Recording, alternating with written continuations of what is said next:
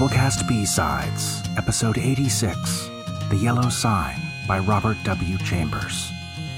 Robert Chambers was born in Brooklyn and trained as an artist in Paris. While working as an illustrator for Life, Truth, and Vogue magazines, he found success as a writer and abandoned art for literature. He became a prolific and exceedingly popular author of forgettable historical romances, but his lasting literary legacy remains the supernatural stories from his second book, The King in Yellow. These imaginative, haunting stories represent a keystone in the development of the Gothic short story and influence such writers as H.P. Lovecraft. The Yellow Sign is a story from this anthology. So without further ado, we bring you The Yellow Sign by Robert W. Chambers. Let the red dawn surmise what we shall do when this blue starlight dies and all is through. 1. There are so many things which are impossible to explain. Why should certain chords in music make me think of the brown and golden tints of autumn foliage? Why should the Mass of Saint Cecile bend my thoughts, wandering among caverns whose walls blaze with ragged masses of virgin silver?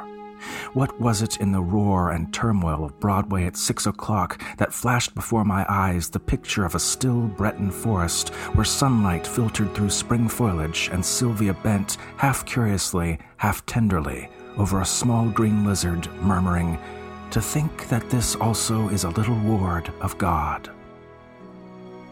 When I first saw the watchman, his back was toward me. I looked at him indifferently until he went into the church. I paid no more attention to him than I did to any other man who lounged through Washington Square that morning, and when I shut my window and turned back into my studio, I had forgotten him. Late in the afternoon, the day being warm, I raised the window again and leaned out to get a sniff of air. A man was standing in the courtyard of the church, and I noticed him again with as little interest as I had that morning. I looked across the square to where the fountain was playing, and then, with my mind filled with vague impressions of trees, asphalt drives, and the moving groups of nursemaids and holiday makers, I started to walk back to my easel. As I turned, my listless glance included the man below in the churchyard. His face was toward me now, and with a perfectly involuntary movement, I bent to see it. At the same moment, he raised his head and looked at me. Instantly, I thought of a coffin worm. Whatever it was about the man that repelled me, I did not know, but the impression of a plump, white grave worm was so intense and nauseating that I must have shown it in my expression, for he turned his puffy face away with a movement which made me think of a disturbed grub in a chestnut. I went back to my easel and motioned the model to resume her pose. After working a while, I was satisfied that I was spoiling what I had done as rapidly as possible, and I took up a palette knife and scraped the color out again. The flesh tones were sallow and unhealthy, and I did not understand how I could have painted such sickly color into a study which before had glowed with healthy tones. I looked at Tessie. She had not changed, and the clear flush of health dyed her neck and cheeks as I frowned. "Is it something I've done?" she said. "No, I've made a mess of his arm, and for the life of me I can't see how I came to paint such mud as that into the canvas," I replied. "Don't I pose well?" she insisted. "Of course, perfectly." "Then it's not my fault?" "No, it's my very own." "I'm very sorry," she said. I told her she could rest while I applied rag and turpentine to the plague spots on my canvas, and she went off to smoke a cigarette and look over the illustrations in the Courrier Français. I did not know whether it was something in the turpentine or a defect in the canvas, but the more I scrubbed, the more that gangrene seemed to spread. I worked like a beaver to get it out, and yet the disease appeared to creep from limb to limb of the study before me. Alarmed, I strove to arrest it, but now the color on the beast changed, and the whole figure seemed to absorb the infection as a sponge soaks up water. Vigorously, I applied palette knife, turpentine, and scraper, thinking all the time what a séance I should hold with Duval, who had sold me that canvas. But soon I noticed that it was not the canvas which was defective, nor yet the colors of Edward. "It must be the turpentine," I thought angrily, "or else my eyes have become so blurred and confused by the afternoon light that I can't see straight." I called Tessie, the model. She came and leaned over my chair, blowing rings of smoke into the air. "What have you been doing to it?" she exclaimed. "Nothing," I growled. "It must be the turpentine." "What a horrible color it is now," she continued. "Do you think my flesh resembles green cheese?" "No, I don't," I said angrily. "Did you ever know me to paint like that before?" "No, indeed." "Well, then." "It must be the turpentine or something," she admitted. She slipped on a Japanese robe and walked to the window. I scraped and rubbed until I was tired and finally picked up my brushes and hurled them through the canvas with a forcible expression, the tone alone of which reached Tessie's ears. Nevertheless, she promptly began. "That's it. Swear and act silly and ruin your brushes. You've been 3 weeks on that study, and now look. What's the good of ripping the canvas? What creatures artists are!" I felt about as much ashamed as I usually did after such an outbreak, and I turned the ruined canvas to the wall. Tessie helped me clean my brushes and then danced away to dress. From the screen, she regaled me with bits of advice concerning whole or partial loss of temper, until thinking perhaps I'd been tormented sufficiently, she came out to implore me to button her waist where she could not reach it on the shoulder.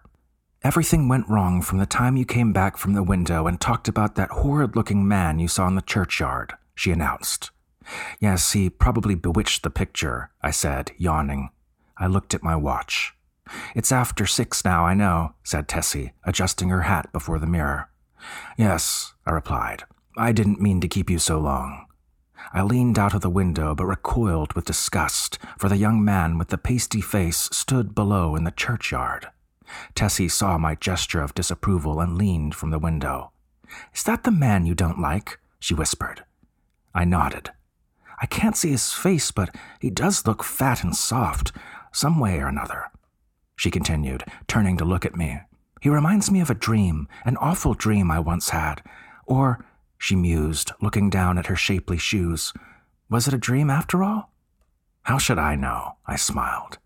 Tessie smiled in reply. "You were in it," she said, "so perhaps you might know something about it." Tessie, I protested. "Don't you dare flatter by saying that your dreams are about me."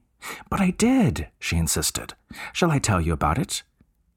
"Go ahead," I replied, lighting a cigarette. Tessie leaned back on the windowsill and began very seriously. "One night, last winter, I was lying in bed thinking about nothing at all in particular. I'd been posing for you and I was tired out, yet it seemed impossible for me to sleep. I heard the bells in the city ring 10, 11, and midnight. I must have fallen asleep about midnight because I don't remember hearing the bells after that. It seemed to me that I'd scarcely closed my eyes when I dreamed that something impelled me to go to the window. I rose and, raising the sash, leaned out. 25th Street was deserted as far as I could see. I began to be afraid. Everything outside seemed so black and uncomfortable. Then the sound of wheels in the distance came to my ears, and it seemed to me as though that was what I must wait for. Very slowly the wheels approached, and finally I could make out a vehicle moving along the street. It came nearer and nearer, and when it passed beneath my window I saw it was a hearse. Then, as I trembled with fear, the driver turned and looked straight at me. When I awoke, I was standing by the open window shivering with cold, but the black-plumed hearse and the driver were gone. I dreamed this dream again in March last, and again awoke beside the open window. Last night the dream came again. You remember how it was raining? When I awoke, standing at the open window, my night dress was soaked. But where did I come into the dream? I asked. You were in the coffin. But you were not dead." "In the coffin?" "Yes." "How do you know? Could you see me?" "No, I only knew you were there." "Had you been eating Welsh rarebits or lobster salad?" I began, laughing, but the girl interrupted me with a frightened cry. What's wrong?" I said, as she shrank into the embrasure of the window. "The man below in the churchyard. He drove the hearse."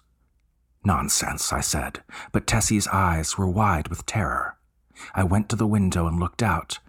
The man was gone. "Come, Tessie," I urged. "Don't be foolish. You've posed too long. You're nervous." "Do you think I could forget that face?" she murmured. 3 times I saw the hearse pass below my window, and every time the driver turned and looked up at me. Oh, his face was so white and soft. It looked dead.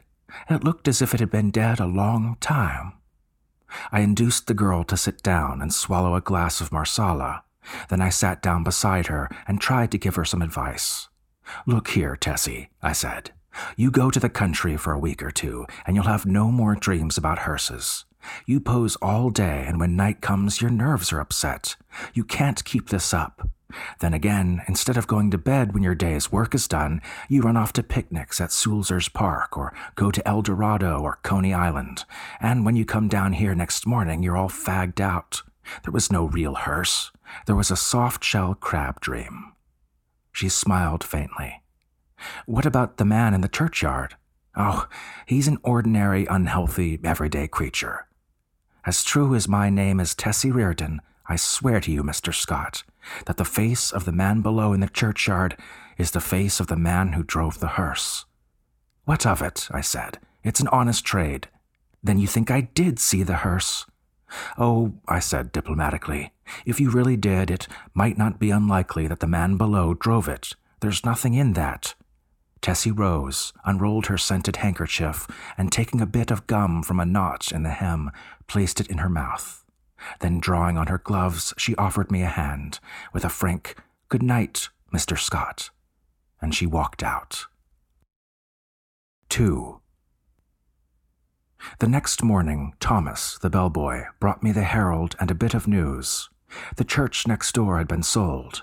I thanked heaven for it, not that being a Catholic I had any repugnance for the congregation next door, but because my nerves were shattered by a blatant exhorter whose every word echoed through the aisle of the church as if it had been my own room, and whose insistence on his R's with a nasal persistence which revolted my every instinct.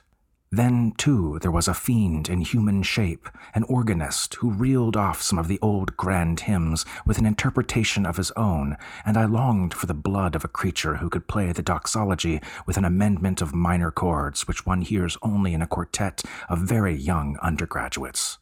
I believe the minister was a good man, but when he bellowed, "And the Lord said unto Moses, the Lord is a man of war, the Lord is his name," I wondered how many centuries of purgatory it would take to atone for such a sin. "Who bought the property?" I asked Thomas. "Nobody that I know, sir. They do say the gent what owns this here Hamilton Flats was looking at it. He might be a-building more studios." I walked to the window. The young man with the unhealthy face stood by the churchyard gate, and at the mere sight of him the same overwhelming repugnance took possession of me. "By the way, Thomas," I said, "who is that fellow down there?" Thomas sniffed. "That there worm, sir. It's night watchman of the church, sir. It makes me tired of sitting out all night in them steps and looking at you insulting like. I'd a punch his head, sir. Beg your pardon." "Go on, Thomas." "One night, I comin' home with Harry, the other English boy. I sees him sitting there on the steps. We had Molly and Jen with us, sir, the two girls on the tray service, and he looked so insulting at us, I said, What you looking at, you fat slug? Beg pardon, sir, but that's how I says it. Then he don't say nothin', and I says, 'Come out and I'll punch that puddin' head.' Then I opens the gate and goes in, but he don't say nothin', only looks insultin' like. And then I's hits him one, but it was cold and mushy, and it'd sicken you to touch him." "What did he do then?" I asked curiously. "Him? Nothin'. And you, Thomas?" The young fellow flushed with embarrassment and smiled uneasily. "Mr. Scott, sir, I ain't no coward, and I can't make it out at all why I run. I was in the 5th Lancers, sir, bugler at Tel Aviv, and was shot by the Wells." "You don't mean to say you ran away?" "Yes, sir, I run." "Why?" "That's just what I want to know, sir. I grabbed Molly and I run, and the rest was as frightened as I was." "But what were they frightened at?" Thomas refused to answer for a while, but now my curiosity was aroused about the repulsive young man below, and I pressed him. 3 years' sojourn in America had not only modified Thomas's Cockney dialect, but had given him the American's fear of ridicule. "You won't believe me, Mr. Scott." "Yes, I will. You'll laugh at me, sir." "Nonsense." "Well, sir, it's God's truth that when I hit him, it grabbed me wrist, sir, and when I twisted his soft, mushy fist, one of his fingers came off of me." and the utter loathing and horror of Thomas's face must have been reflected in my own, for he added, "It's awful, and now when I see him I just go away. It makes me ill." When Thomas had gone, I went to the window. The man stood beside the church railing with both hands on the gate, but I hastily retreated to my easel again, sickened and horrified, for I saw that the middle finger of his right hand was missing. At 9 o'clock, Tessie appeared and vanished behind the screen with a merry, "Good morning, Mr. Scott." When she had reappeared and taken her pose upon the model stand, I started a new canvas, much to her delight. She remained silent as long as I was on the drawing, but as soon as the scrape of the charcoal ceased and I took up my fixative, she began to chatter. "Oh, I had such a lovely time last night. We went to Tony Pastor's." "Who are we?" I demanded. "Oh, Maggie, you know, Mr. White's model, and Pinky McCormick. We call her Pinky because she's got that beautiful red hair you artists like so much, and Lizzie Burke." I sent a shower of spray from the fixative over the canvas and said, "Well, go on." "We saw Kelly and Baby Barnes, the skirt dancer, and all the rest. I had a mash." "Then you have gone back on me, Tessie." She laughed and shook her head. "He's Lizzie Burke's brother Ed. He's a perfect gentleman." I felt constrained to give her some parental advice concerning mashing, which she took with a bright smile. "Oh, I can take care of a strange mash," she said, examining her chewing gum. "But Ed is different. Lizzie's my best friend." Then she related how Ed had come back from the stocking mill in Lowell, Massachusetts, to find her and Lizzie grown up, and what an accomplished young man he was, and how he thought nothing of squandering $50 for ice cream and oysters to celebrate his entry as clerk into the woolen department at Macy's. Before she finished, I began to paint, and she resumed the pose, smiling and chattering like a sparrow. By noon, I had the study fairly well rubbed in, and Tessie came to look at it. "That's better," she said. I thought so too, and ate my lunch with a satisfied feeling that all was going well. Tessie spread her lunch on a drawing table opposite me, and we drank our claret from the same bottle and lighted our cigarettes from the same match. I was very much attracted to Tessie. I'd watched her shoot up into a slender but exquisitely formed woman from a frail, awkward child. She'd posed for me during the last 3 years, and among all my models, she was my favorite. It would have troubled me very much indeed had she become tough or fly, as the phrase goes, but I never noticed any deterioration of her manner and felt at heart that she was all right. She and I never discussed morals at all, and I had no intention of doing so, partly because I had none myself, and partly because I knew she would do what she liked to do in spite of me. Still, I did hope she would steer clear of complications, because I wished her well, and also I had selfish desires to retain the best model I had. I knew that mashing, as she termed it, had no significance with girls like Tessie, and that such things in America did not resemble in the least the same things in Paris. Yet, having lived with my eyes open, I also knew that somebody would take Tessie away someday, in one manner or another, and though I professed to myself that marriage was nonsense, I sincerely hoped that, in this case, there would be a priest at the end of the vista. I am a Catholic. When I listen to High Mass, when I sign myself, I feel that everything, including myself, is more cheerful, and when I confess, it does me good. A man who lives as much alone as I do must confess to somebody. Then again, Sylvia was Catholic, and it was reason enough for me. But I was speaking of Tessie, which is very different. Tessie also was Catholic, and much more devout than I, so taking it all in, I had little fear for my pretty model until she should fall in love. But then I knew that fate alone would decide her future for her, and I prayed inwardly that fate would keep her away from men like me, and throw her into a path nothing but Ed Burke's and Jimmy McCormick's, bless her sweet face. Tessie sat blowing rings of smoke up at the ceiling and tinkling the ice in her tumbler. "Do you know that I also had a dream last night?" I observed. "Not about that man," she laughed. "Exactly. A dream similar to yours, only much worse. It was foolish and thoughtless of me to say this, but you know how little tact the average painter has. I must have fallen asleep about 10 o'clock, I continued, and after a while I dreamt that I awoke. So plainly did I hear the midnight bells, the wind in the tree branches, and the whistle of steamers from the bay, that even now I can scarcely believe I was not awake. I seemed to be lying in a box which had a glass cover. Dimly I saw the street lamps as I passed, for I must tell you, Tessie, the box in which I reclined appeared to lie in a cushioned wagon which jolted me over a stony pavement. After a while I became impatient and tried to move, but the box was too narrow. My hands were crossed on my breast, so I could not raise them to help myself. I listened and tried to call. My voice was gone. I could hear the trample of the horses attached to the wagon, and even the breathing of the driver. Then another sound broke upon my ears like the raising of a window sash. I managed to turn my head a little, and found I could look not only through the glass cover of my box, but also through the glass panes in the side of the covered vehicle. I saw houses, empty and silent, with neither light nor life about any of them excepting one. In that house, a window was open upon the first floor, and a figure all in white stood looking down into the street. It was you. Tessie had turned her face away from me and leaned on the table with her elbow. I could see your face, I resumed, and it seemed to me to be very sorrowful. Then we passed on and turned into a narrow black lane. Presently the horses stopped. I waited and waited, closing my eyes with fear and impatience, but all was silent as the grave. After what seemed to me hours, I began to feel uncomfortable. A sense that somebody was close to me made me unclose my eyes. Then I saw the white face of the hearse driver looking at me through the coffin lid. A sob from Tessie interrupted me. She was trembling like a leaf. I saw I'd made an ass of myself and attempted to repair the damage. "Why, Tess," I said, "I only told you this to show you what influence your story might have on another person's dreams. You don't suppose I really lay in a coffin, do you? What are you trembling for? Don't you see that your dream and my unreasonable dislike for that inoffensive watchman of the church simply set my brain working as soon as I fell asleep?" She laid her head between her arms and sobbed as if her heart would break. What a precious triple donkey I'd made of myself. But I was about to break my record. I went over and put my arm about her.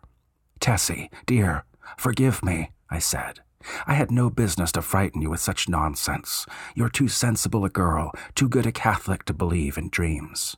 Her hand tightened on mine, and her head fell back upon my shoulder, but she still trembled, and I petted her and comforted her.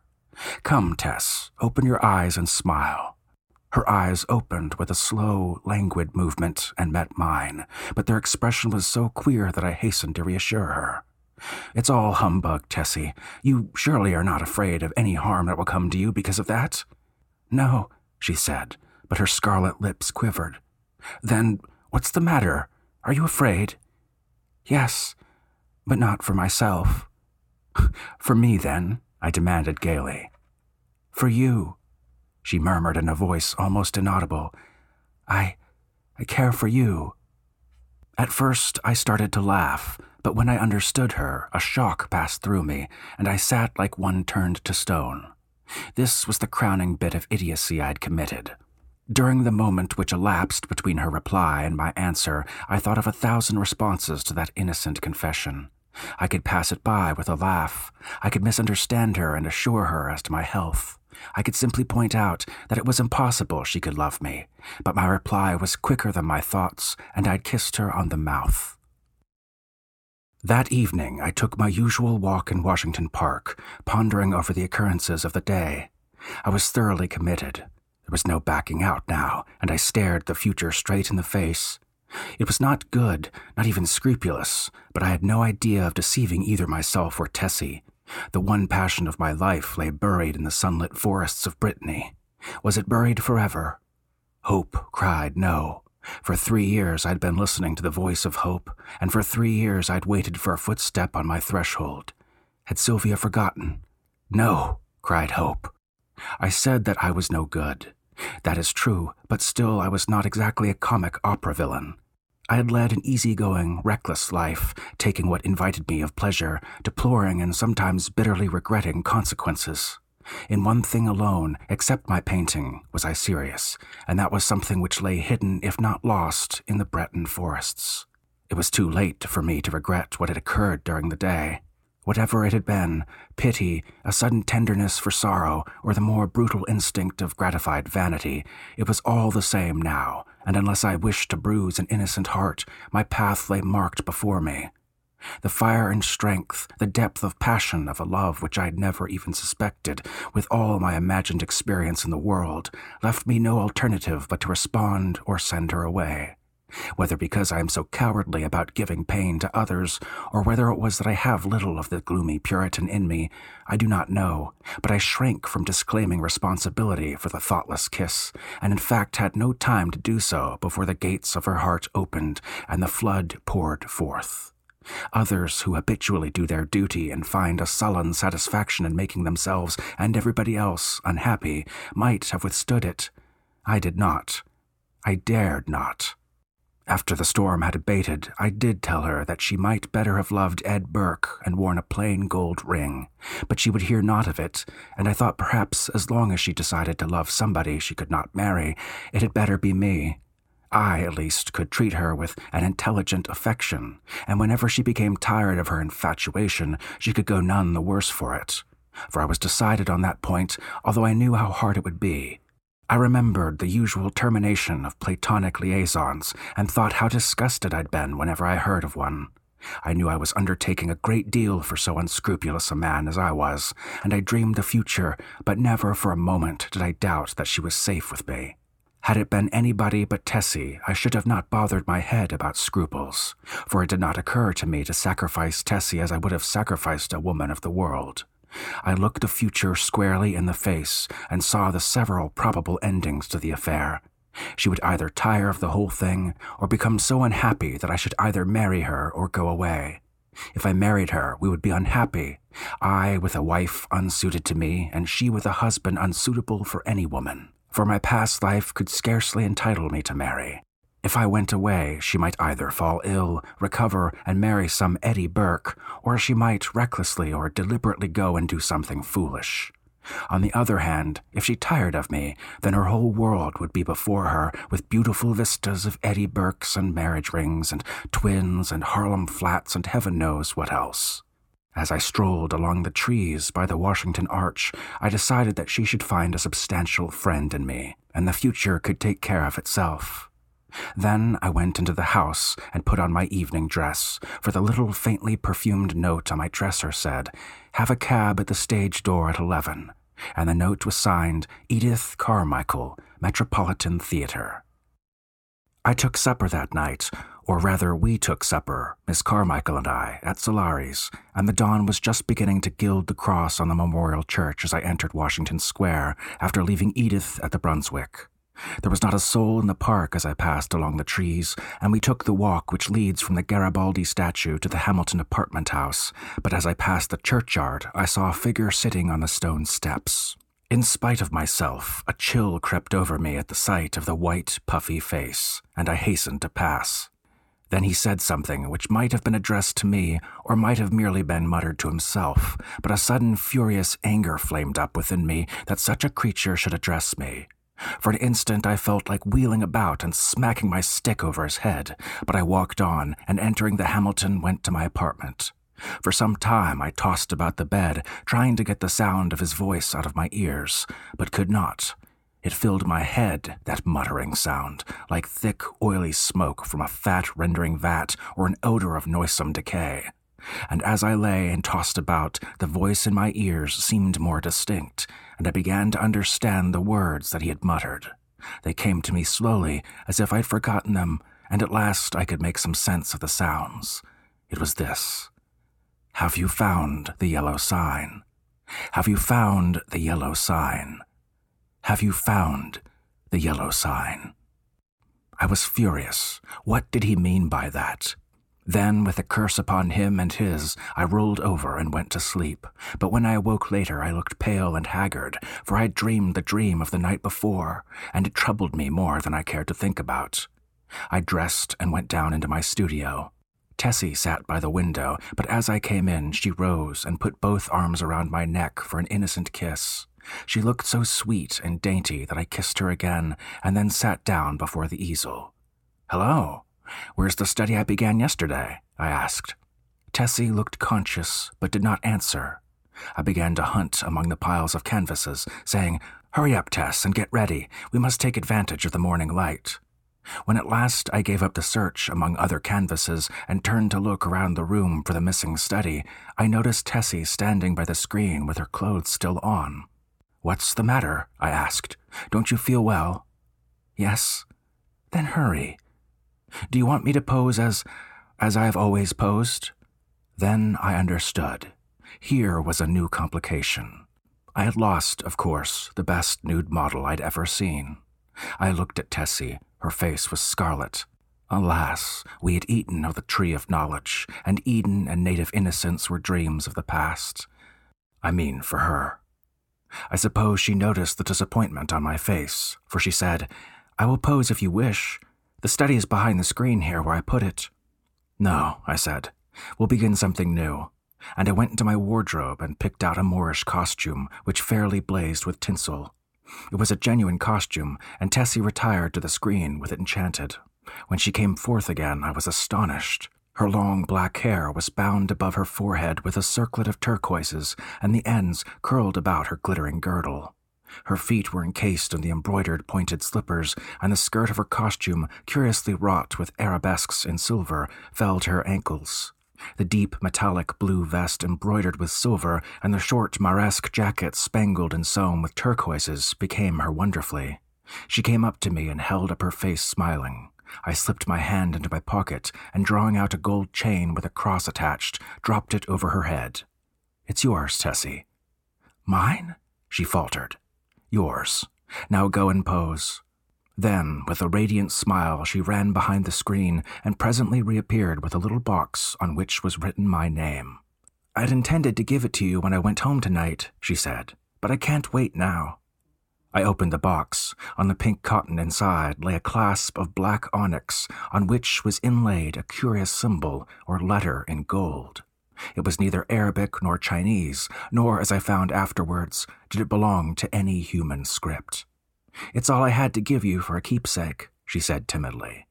I was annoyed, but I told her how much I should prize it, and promised to wear it always. She fastened it on my coat beneath the lapel. "How foolish, Tess, to go and buy me such a beautiful thing as this," I said. "I did not buy it," she laughed. "Where did you get it?" Then she told me how she'd found it one day while coming home from the aquarium in the Battery, how she'd advertised it and watched the papers, but at last gave up all hopes of finding its owner.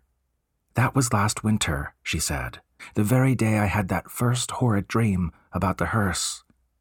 I remembered my dream of the previous night, but said nothing, and presently my charcoal was flying over a new canvas, and Tessie stood motionless on the model stand. 3. The day following was a disastrous one for me. While moving a framed canvas from one easel to another, my foot slipped on the polished floor, and I fell heavily on both wrists. They were so badly sprained that it was useless to attempt to hold a brush, and I was obliged to wander about the studio, glaring at unfinished drawings and sketches, until despair seized me and I sat down to smoke and twiddle my thumbs.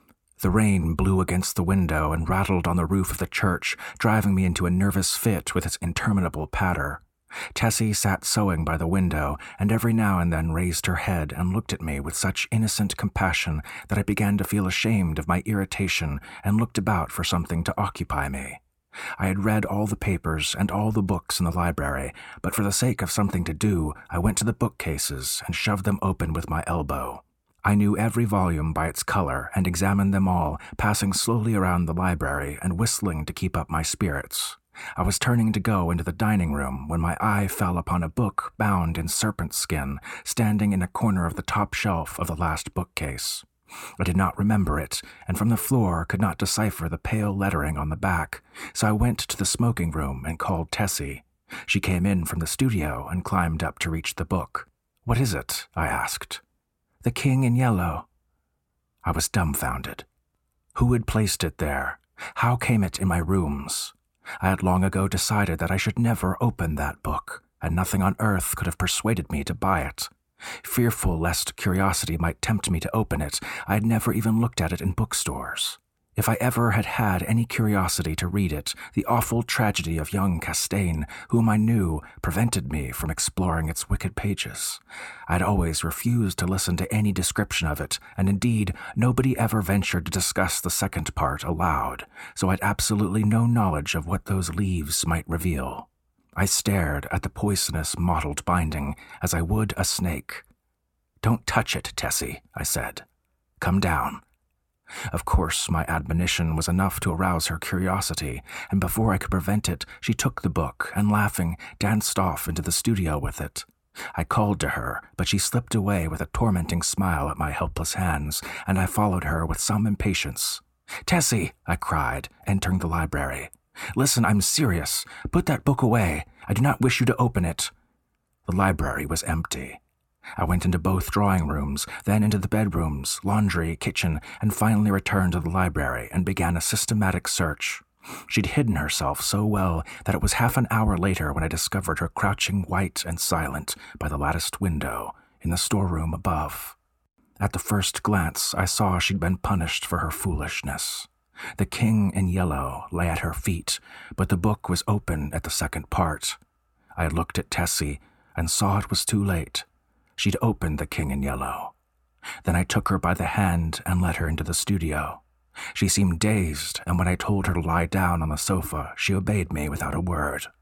After a while, she closed her eyes, and her breathing became regular and deep, but I could not determine whether or not she slept. For a long while, I sat silently beside her, but she neither stirred nor spoke, and at last I rose, and entering the unused storeroom, took the book in my least injured hand. It seemed heavy as lead, but I carried it into the studio again, and sitting down on the rug beside the sofa, opened it and read through it from beginning to end. When, faint with excess of my emotions, I dropped the volume and leaned wearily back against the sofa, Tessie opened her eyes and looked at me. We had been speaking for some time in a dull, monotonous strain before I realized that we were discussing The King in Yellow. Oh, the sin of writing such words, words which are clear as crystal, limpid and musical as bubbling springs, words which sparkle and glow like the poisoned diamonds of the Medicis. Oh, the wickedness, the hopeless damnation of a soul who could fascinate and paralyze human creatures with such words. Words understood by the ignorant and wise alike. Words which are more precious than jewels, more soothing than music, more awful than death. We talked on, unmindful of the gathering shadows, and she was begging me to throw away the clasp of black onyx quaintly inlaid with what we knew now to be the yellow sign. I never shall know why I refused, though even at this hour, here in my bedroom as I write this confession, I should be glad to know what it was that prevented me from tearing the yellow sign from my breast and casting it into the fire. I am sure I wished to do so, and yet Tessie pleaded with me in vain. Night fell, and the hours dragged on, but still we murmured to each other of the king and the pallid mask, and midnight sounded from the misty spires in the fog-wrapped city. We spoke of Hastur and of Casilda, while outside the fog rolled against the blank window panes as the cloud waves roll and break on the shores of Halley. The house was very silent now, and not a sound came up from the misty streets. Tessie lay among the cushions, her face a gray blot in the gloom, but her hands were clasped in mine, and I knew that she knew and read my thoughts as I read hers, for we'd understood the mystery of the Hyades, and the phantom of truth was laid. Then we answered each other, swiftly, silently, thought on thought. The shadows stirred in the gloom about us, and far in the distant streets we heard a sound. Nearer and nearer it came, the dull crunching of wheels, nearer and yet nearer, and now outside before the door it ceased, and I dragged myself to the window and saw a black-plumed hearse. The gate below opened and shut, and I crept shaking to my door and bolted it, but I knew no bolts, no locks could keep that creature out, who was coming for the yellow sign. And now I heard him moving very softly along the hall. Now he was at the door, and the bolts rotted at his touch. Now he had entered. With eyes starting from my head, I peered into the darkness, but when he came into the room, I did not see him. It was only when I felt him envelop me in his cold, soft grasp that I cried out and struggled with deadly fury. But my hands were useless, and he tore the onyx clasp from the coat and struck me full in the face. Then, as I fell, I heard Tessie's soft cry, and her spirit fled. And even while falling, I longed to follow her, for I knew that the king in yellow had opened his tattered mantle, and there was only God to cry to now. I could tell more, but I cannot see what help it would be to the world. As for me, I am past human help or hope. As I lie here, writing, careless even whether or not I die before I finish, I can see the doctor gathering up his powders and vials with a vague gesture to the good priest beside me, which I understand. They will be very curious to know the tragedy, they of the outside world who write books and print millions of newspapers, but I shall write no more. And the Father Confessor will seal my last words with the seal of sanctity when his holy office is done. They of the outside world may send their creatures into wrecked homes and death-smitten firesides, and their newspapers will batten on blood and tears. But with me their spies must halt before the confessional. They know that Tessie is dead, and that I am dying. They know how the people in the house, aroused by my infernal scream, rushed into my room and found one living and two dead. But they do not know what I shall tell them now. They do not know that the doctor said as he pointed to a horrible decomposed heap on the floor, the livid corpse of the watchman from the church. I have no theory, no explanation. That man must have been dead for months. I think I'm dying now. I wish the priest would.